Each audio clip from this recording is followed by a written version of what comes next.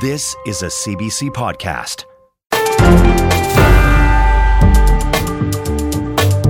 Hi there, I'm David Cochran, and this is the Power and Politics podcast for January 8th. Pro-Palestinian protests near a prominent Toronto Jewish neighbourhood have sparked backlash.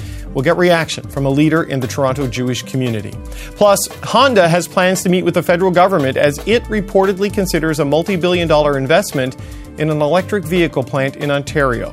We'll talk to the president of the Automotive Parts Manufacturers Association.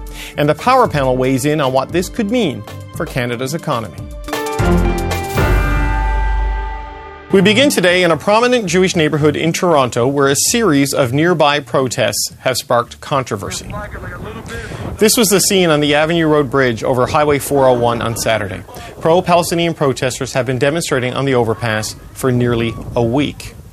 On Sunday, Toronto's police chief had to issue an apology after this video of officers handing coffee to protesters was posted on social media. It has also been criticized by some Jewish politicians. They say the protests on Avenue Road are purposefully targeting the surrounding Jewish neighborhood. In a post on X, Quebec Liberal MP Anthony Housefather said there is no logic as to the choice of this location other than the large local Jewish population. Ontario Conservative MP Melissa Lansman also weighed in, saying, "Seems like the target is a Jewish neighbourhood because it is."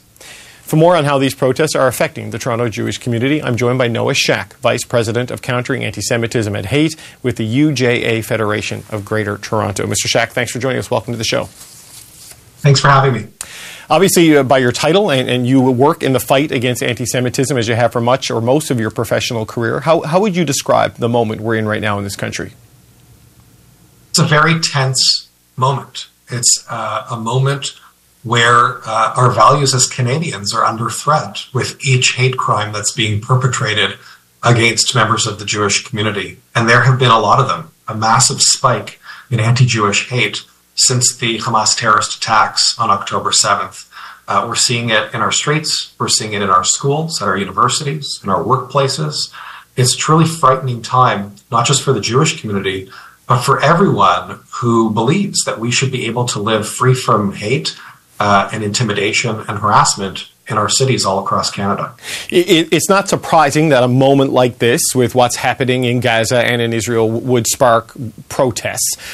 You saw them at the Israeli embassy here in Ottawa, for example, very early in the conflict. But what do you make of the nature of how these protests are evolving, like this Avenue Road protest, where the intention seems to be Jewish Canadian neighborhoods rather than, say, Israeli government offices and buildings? The Avenue Road overpass over the 401 is a long way from the Israeli consulate downtown. It is the linkage between two largely Jewish neighborhoods on either side of the highway. And it's been shut down regularly, almost every other day for the last number of weeks, with concerns from police about public safety. The police have been closing it down because of these protests. This is not a sustainable situation where people are feeling intimidated and harassed and targeted just because of who they are and where they live. And it's part of a broader phenomenon that we're experiencing where just yesterday, families going to have a skate at Nathan Phillips Square on the last Sunday of winter break were accosted by demonstrators showing support for Hamas, a terrorist organization listed in Canada. They wouldn't let the Zamboni out to resurface the ice. This is disruption on a whole other level, and again, it's targeting Canadians going about their regular lives, whether it's members of the Jewish community in their neighborhoods or members of the broader public going to the mall to sit on Santa's lap, going to have a skate during winter break, trying to get across the 401 to go visit friends and family. And it's happening over and over and over again. And enough is enough. It's time that we make it clear that a small group of activists shouldn't be able to bring life to a standstill in Canada's largest city. Right. So many. I mean, Nathan Phillips Square is a popular place for protests and gatherings and vigils, and so it's not uncommon to see people voicing disagreement or support for causes in a place like that. But the Avenue Road neighborhoods, that seems new, right? In the way that is happening. I just wonder what you're hearing from the people who live on either side of that bridge and how they're feeling, having the sort of the anger over what's happening, in Gaza coming to their doorsteps. Well, I just want to point out, though, that there's demonstrating in Nathan Phillips Square, which of course happens, I think, almost every single weekend in our robust democracy. And then there's going down onto the ice to stop people from enjoying the venue. And I think yes, that's a fair point. Yes. In terms of the neighborhood, look, people are unable to get in and out of the neighborhood through that main artery connecting it with the rest of the city. This is not just an inconvenience and people being trapped by protesters shouting obscene things, hateful things. It also has an impact on ability for ambulances to get through, for people to use public transit, and has serious consequences for residents of the area. And as we've seen these protests continue to escalate, right, moving out of the downtown core closer and closer into areas where Jewish people are going about their daily lives, with harassment and intimidation, and even hate crime targeting people. This is a time of serious concern and fear that people have that it will continue to escalate if left unchecked. And we don't have to look very far to see a good example with the arson attack on a Jewish-owned deli in North York, not too far from where these protests are happening, directly linked to the protest movement, with Free Palestine spray painted across the doors of this establishment. I think that's what's most concerning for people. It's not just that this neighborhood is being disrupted and people's lives are being shut down on a regular basis, with police having to close the on-ramps to the 401 and the overpass on Avenue Road because of safety and security concerns. It's about what that escalation means and where it's going next. And we've seen time and again that hateful words lead to hateful actions, and that those hateful actions unfortunately spiral if we don't do anything about them. Right. Yeah. No. Going back to the point where we started this, the Israeli embassy, the Israeli consulates, fair game, really, for public protest. In the acceptable parameters of what happens here. This is different. Obviously, the police role in what happened at the IDF deli, as you talk about, is very clear. Investigate it, find out who did it, lay charges. What's the role in a situation like the blocking of a bridge? I mean, that may be intimidating, but the act in and of itself is not violent, per se. And there was the criticism of the police delivering coffee or donuts or whatever it was over the weekend that led to an apology. There were similar things here in Ottawa during the convoy occupations where the local residents were deeply frustrated by de-escalation tactics by police. What do you want to see police do in a situation like these blockading of bridges? Because there is a right to protest in Canada. How do you want them to approach dealing with something like this one? Look, Toronto is the largest city in Canada. It's a very big place. There are lots of places within the city to protest. The fact that these demonstrators keep coming back to the same location every couple of days, prompting police to have to shut down the bridge, shut down the on-ramps, and cause massive disruption along the 401, along the city streets and the neighborhoods, impacting businesses, impacting families, in this one area in particular. This is something that is not sustainable. And so there is an expectation that we won't let this status quo go on and on and on, that something's got to give, and it's got to give now. How long are residents expected to be impacted this way? In particular, that it appears this is targeting Jewish residents because of their affinity and closeness and identification with the people of Israel. And I think, just to go back to your other point about the legitimacy of protesting the consulate, for example, as a representative office of the government of Israel about disagreement over policies or approaches taken by them, neighborhood of Israel. 100% that's fair game. These protesters are going on a bridge in a predominantly or largely Jewish neighborhood, chanting for Jews to be driven out of Israel, calling for the country to be destroyed, and with a whole bunch of ugly, libelous claims about the Jewish people and the state of Israel. And this is hateful. This is not about policy change. This is about destruction. And to do so specifically in proximity to where so many Jewish people are just trying to go about their normal daily lives, that is deeply concerning. And it's not something that we should allow to continue day in, day out. Enough is enough. We've seen politicians denounce these actions and condemn anti-Semitism, also condemning Islamophobia. But we saw this incident with the police over the weekend, which obviously caused some consternation in terms of how seriously this is being taken. Do you think political leadership, law enforcement leadership in the country is taking the threat of anti-Semitism, aside from these specific incidents? Do you think they're taking it as seriously as they need to right now?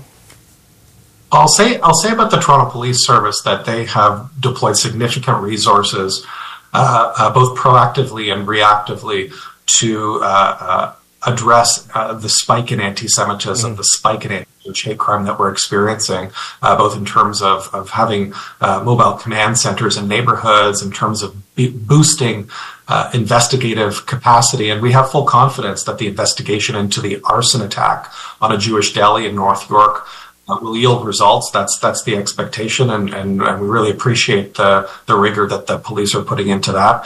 I think that was a real wake-up call for a lot of people, just how far things have come. The police referred to it as a tipping point. And I think it's important that everybody open their eyes to the impact that these demonstrations are having on residents in the city, day in, day out. People who want to go visit friends and family, who want to go out and buy groceries, people who want to go take their kids skating, and even emergency vehicles, public transportation, and things that are not just important for daily life, but essential, are being blocked as a result of these demonstrations that are happening over and over and over again.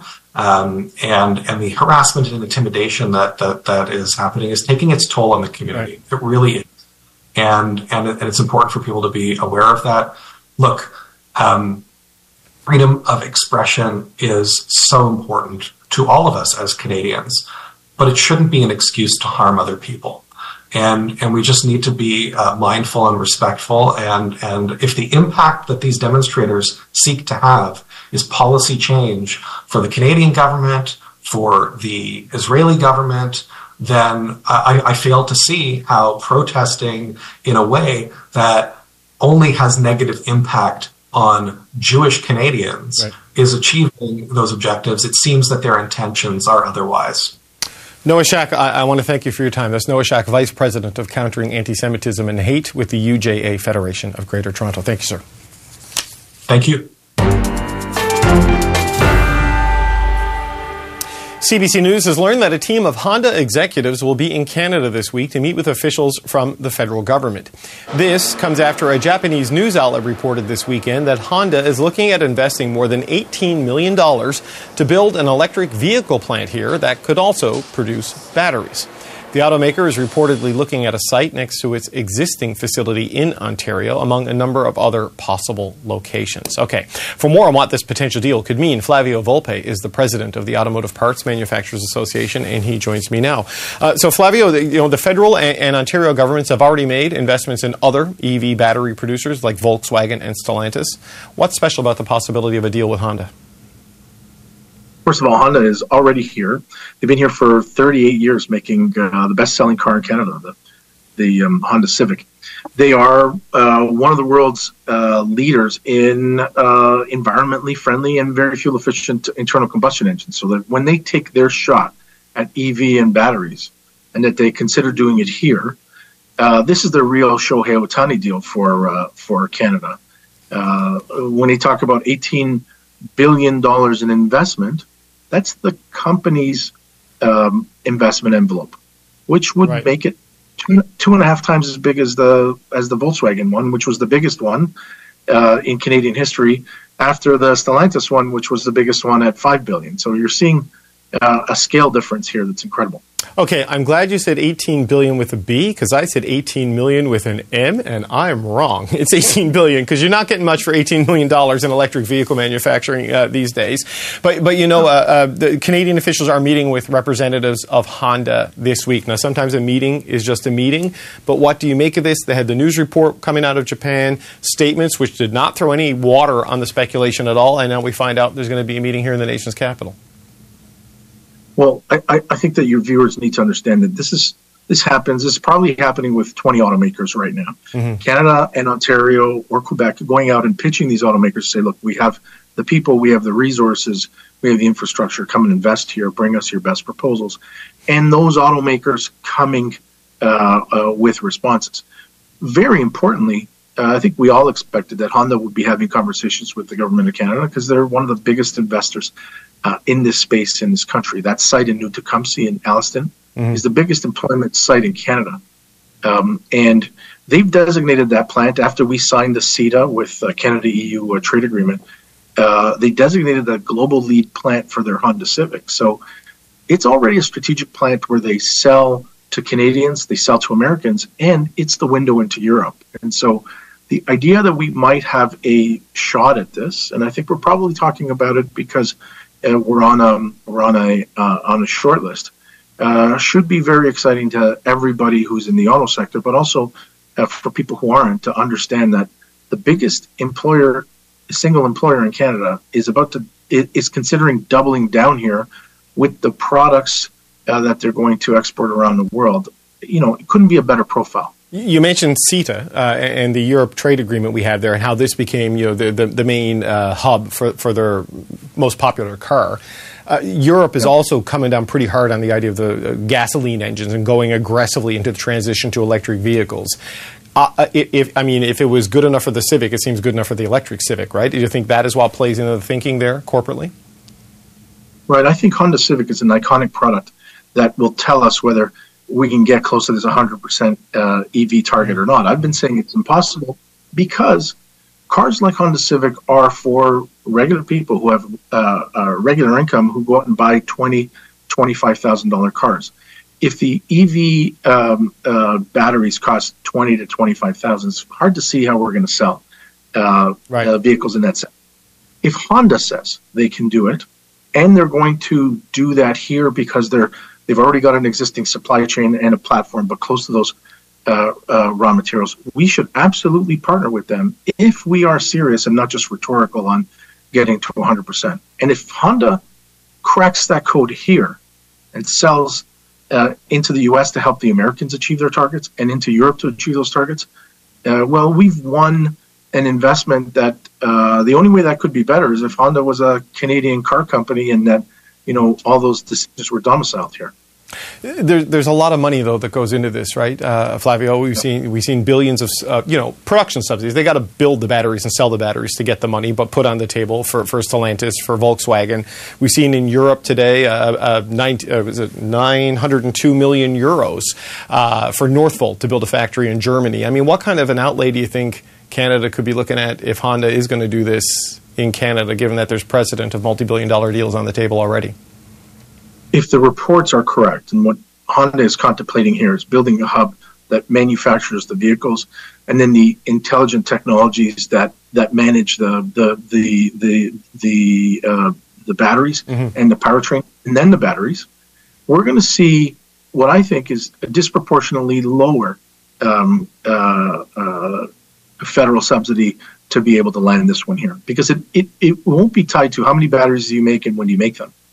And I think what we're looking at is a potential production start that brings us way into this 10-year window that was us matching the American IRA on battery production. I think this might be a traditional deal where we say, look, you want to be in the major leagues, what's the franchise fee? It's participating in the factory, in the tooling, in the initial capital. So, you know, I think Canadians have been preconditioned to hear these battery deals are going to cost tens of billions of dollars over a course of 10 years. Well, this is Honda saying, no, we're going to invest tens of billions of dollars. And I think that if we get to the point where the next time you have me on is because we've landed this, you can quote me. I think that number is going to be a lot smaller than the numbers that we've seen to date.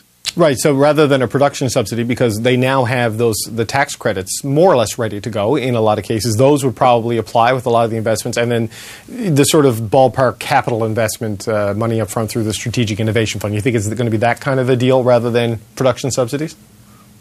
It is, because the only reason we were in production subsidies on batteries was because we needed to match the Americans, or else we wouldn't have been competitive. There is no production subsidy on cars, and Honda is proposing here, according to the report, making those cars. And so when it's just cars, it's that Strategic Innovation Fund, it's those green investment tax credits on the original build, and then have at it.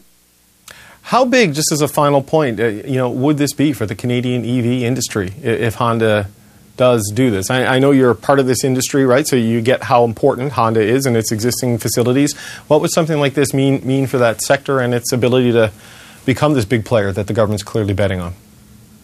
So a lot of people who are not in the industry think that the success of companies like Tesla or VinFast or BYD out of China is what's going to define the future.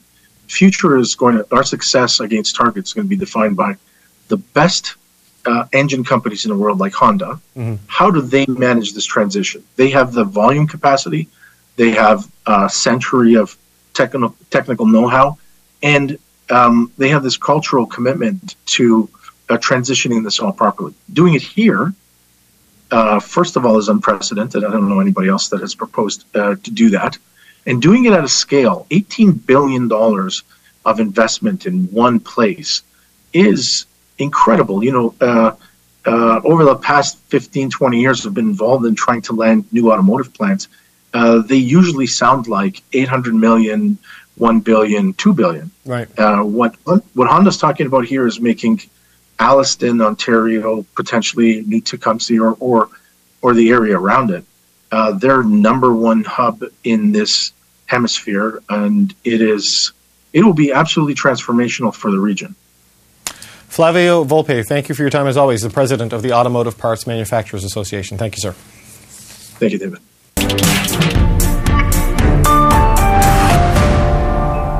CBC News has learned that a team of Honda executives will be in Canada this week to meet with senior government officials. This news comes amid reports the Japanese automaker is considering making an $18.4 billion investment to build electric vehicles in Ontario. Industry Minister François-Philippe Champagne did not confirm discussions today, but he sent a statement in part that reads, reports about Honda looking to make a significant investment in Canada speaks to the quality of workforce and the strength of our industry. That's not a denial. So is Ottawa gearing up to spend more money on electric vehicle manufacturing right here in Ontario? All right, we're going to bring in the power panel. Brad Levine is with Council Public Affairs. Lisa Raitt is a former Conservative cabinet minister, now vice chair of global investment banking with CIBC Capital Markets. And here with me in Ottawa, Vandana Cotter, a political consultant and a former advisor to Prime Minister Justin Trudeau, and Rob Russo, the former CBC Parliamentary Bureau Chief, now writing for The Economist. Gang, it's good to see you. It's been a minute. Vandana, let's start with you. Look, the federal and provincial governments, I think Ontario is probably involved in these conversations with Honda. If I was a betting man, they've already got a lot of money put into Volkswagen, put into Stellantis. How do you think the public will react to potentially more money going into a Honda plant? I think it depends what happens with it. I think, more money in a Honda plant can also mean more jobs, and more jobs outside the Greater Toronto area. So I think that's going to be really important. So I think as long as you can see a tangible investment that gives something back and creates a job in a community that could be smaller and that people rely on, I think people can be fine with that. Lisa, it's $18 billion in private money, which is a pretty big deal. And we had Flavio Volpe on from the Auto Parts Manufacturers Association earlier in the show, and his read of the timeline and the reported intentions is that it'd be a much smaller output from the federal government once this is done, for potentially a much bigger deal than what we've already seen, which are pretty big deals. Well, what's your take on this one?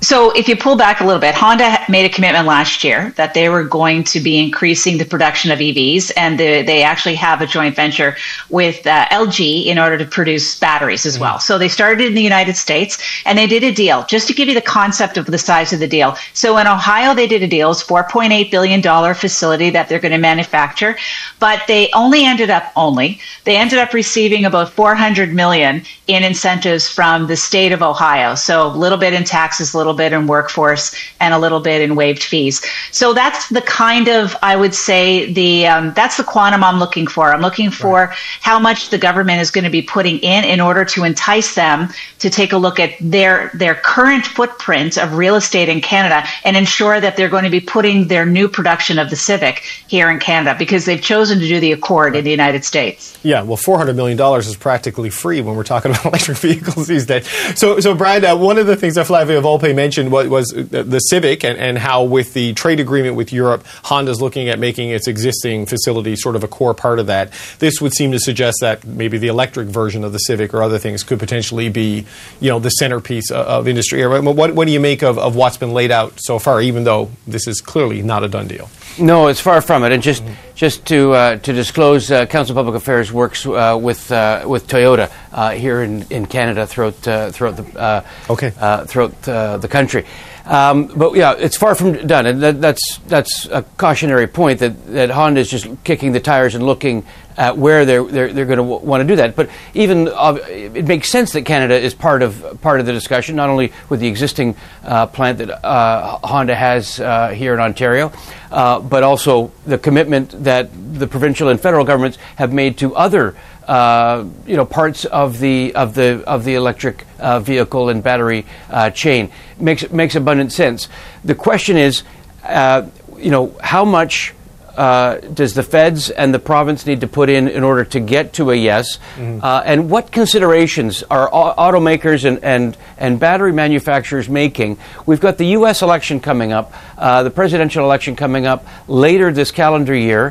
What would a potential change in government make to make Canada look a little bit more attractive, potentially, with the possibility of a Trump election? And I'm not predicting that, but I know that decision makers, for global investment, are looking at that and saying, is Canada a safer bet at this stage to augment what they've already got going on in Ohio? And I think that that's a consideration not only for Honda but for other folks who are considering where to put their investment in North America. Rob, that sounds like a great centerpiece for a piece someone should write for The Economist. I mean, what's your take on that? Because this has sort of been the argument in favor of CETA, CPTPP, and NAFTA, that Canada is well positioned going in all directions on trade, and Trump, as we know, is not exactly a free trader. No, and there's something else in their statement that they mentioned in the initial reporting, and that's one of the things that they're looking for is a source of reliable, renewable energy, and they have that in abundance in Canada. That's one of the things that is a distinct Canadian advantage for people who want to come here. I think that Honda is actually playing a lot of catch up. Both Honda and Toyota are very late to the EV game. They've been very good in terms of hybrid. They need a win. Honda had something called the e-car that launched in Europe, which was a dud. They've discontinued it. So if this is their serious effort, look, it sounds interesting. I also take your point about what Minister Champagne has said. Brad said it's not a done deal. If it isn't, then he's got to throw some ice water on inflamed investment loins. He sounded very much like a guy who wasn't trying to knock down this story. I think people are expecting this. The third point I'll make is about politics. Pierre Poilievre has been very successful in southwestern Ontario getting workers interested in the Conservative Party again. And I think that this is one of the things that the Liberal government or the Liberal Party is trying to do there. They, too, are trying to play catch-up with workers in that part of Ontario, and this is a part of that effort. Well, but Honda presumably would have picked the location, right? Because they've got their existing plant there. It would make sense. So, I mean, it may be if you want to induce them, then you're prepared to spend money to induce them, and you can't take the politics out of this equation as well. No, Vandana, you certainly can't. And what I wonder, because there has been some grumbling about the big money deals, for example, in St. Thomas and other, with Volkswagen and with Stellantis, that it's all in Ontario, right? Now, I know that's where the auto sector predominantly is, so where else is it going to go? But, do you risk frustrating Alberta, Saskatchewan, British Columbia, potentially, with big investments in central Canada? Or in cases like Alberta and Saskatchewan, they can see how two governments with different parties can work together. Doug Ford also grumbled a little bit about the money and then came forward. They're also getting behind EVs and clean tech and industry here, and I think they want to, like everyone else, bring jobs to Canada and show that, we have a strong economy, we're stable here, and, this is another feather in Champagne's hat, that he has been able to sell that Canada's a place to invest, and he said before he wants it to be the strongest place for electric vehicle batteries. And this will be another win for the Trudeau government if they can land this across the finish line. It's a really good start to 2024 for them. Lisa, I'm not going to describe it as colorfully as Rob did, but what did you make of the minister's statement there in terms of not throwing cold water on investment, whatever the phrase was, on this? What do you take from his statement about the seriousness of this? Because I got the sense today that they don't want to get too far ahead of themselves, but they're feeling pretty good about this one.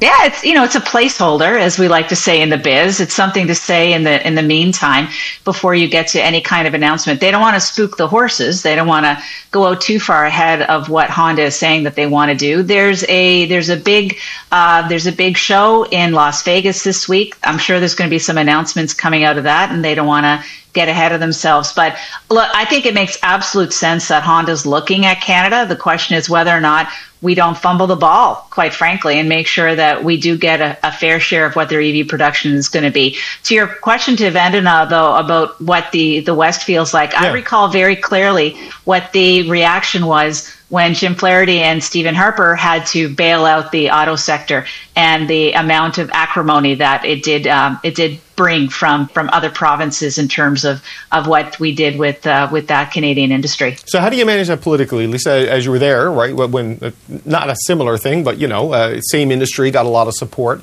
How do you balance that? Because you can't let the auto sector fail, obviously, in Canada. It's too central to the economic well-being of people through spin-off and volume. How do you manage it politically when it's about this transition? We gave $1 billion to carbon capture in Alberta. Yeah. To make sure that they got things going on their facility. That's how you do it. It's true that Ontario and Quebec, up until about 25 years ago, were the big winners in the industrial part of Confederation. But you've got to say the auto industry is probably about a fifth or a quarter of what it was 30, 40 years ago. The number of jobs have gone down. Prosperity's gone up in Western Canada as well. GDP has gone up there compared to Ontario. So that might be the argument that they're going to make as well. Brad, what do you think? How do you manage this? Lisa points out they give $1 billion for carbon capture. They were just there for I think it was the Dow Chemical investment in the ethylene cracker in Fort Saskatchewan, Alberta. This is something that had a federal government involvement in it. Is it just making sure your industrial policy is regionally balanced? Yes. You have to spread the love throughout the country. There's no question about that. But when it comes to certain key sectors like the automotive sector, it doesn't make abundant sense for other provinces to say, well, where's our piece of the automotive sector? So you have to say what does the West need, what does Atlantic Canada need, and then you have to show up and you have to be, I think consistent. I think the challenge for somebody like Polyev is going to have to be this decision that Honda is poised to make won't be made, be made before the end of this calendar year, but construction doesn't start for many, many years. The question then for Polyev is, will he honor the commitments, any commitments that the federal government is going to be making? Will that potentially scare off? Will it squeeze Polyev? And what do the other federal? What would Singh say about what his policy is going to be? Because these companies are not going to be making the investments if there's fear that any change in government in the next federal election is going to put that money at risk. Lisa, you looked a bit skeptical there as Brad was laying that out. Is that the wedge the Liberals need, or what do you think of that? I agree with Brad's last part of his sentence, which is there's always going to be companies that are taking a look at the political risk around it, but I don't see I can't speak for any Poilievre government, but Right. undoing these kinds of deals is a pretty big thing for a new government coming in. So I find it a little bit of a stretch, but I would be advising that, the political risk on this would be minimal. But Vandana, I wonder if there's opportunity there for your crowd, which is looking for a wedge pretty badly right now, because the Conservatives haven't been loudly enthusiastic about these investments in the battery plants. The local MPs have, but they've raised questions about it rather than a full-throated endorsement of the policies. I think there's an example where the Trudeau government wants to show that they can build Canada up, where someone's just talking about how it's broken. They're talking about solutions, and it's really hard in federal politics to see the tangible outcomes of some of your policies, especially things like innovation. What Lisa said is right. I remember with the bailouts, but I see now where Windsor is, and people are moving there, people are living good lives there, and they have good jobs there because of the investments made then. So I think people can see the long-term outputs of that. So I think what it can be is that we are still bringing in jobs to this country. We are preparing for jobs of the future. Now, do you want a government that can still bring in these jobs and show that stability and prepare for the future, or do you want a government who's just going to complain, go backwards, and actually maybe take us back? Okay, we're out of time. I want to thank you all for being here with me. Rob Russo, Vandana Cotter, Lisa Raitt, and Brad Levine. Thanks so much. Thanks.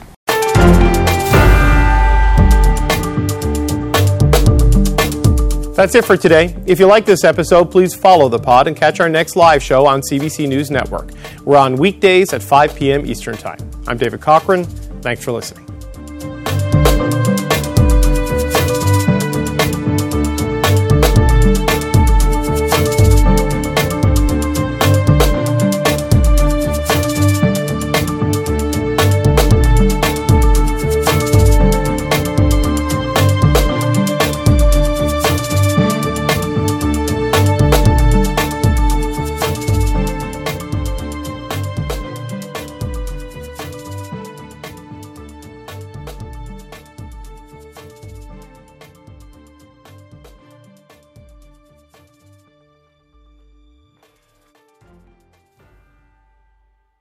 For more CBC podcasts, go to cbc.ca/podcasts.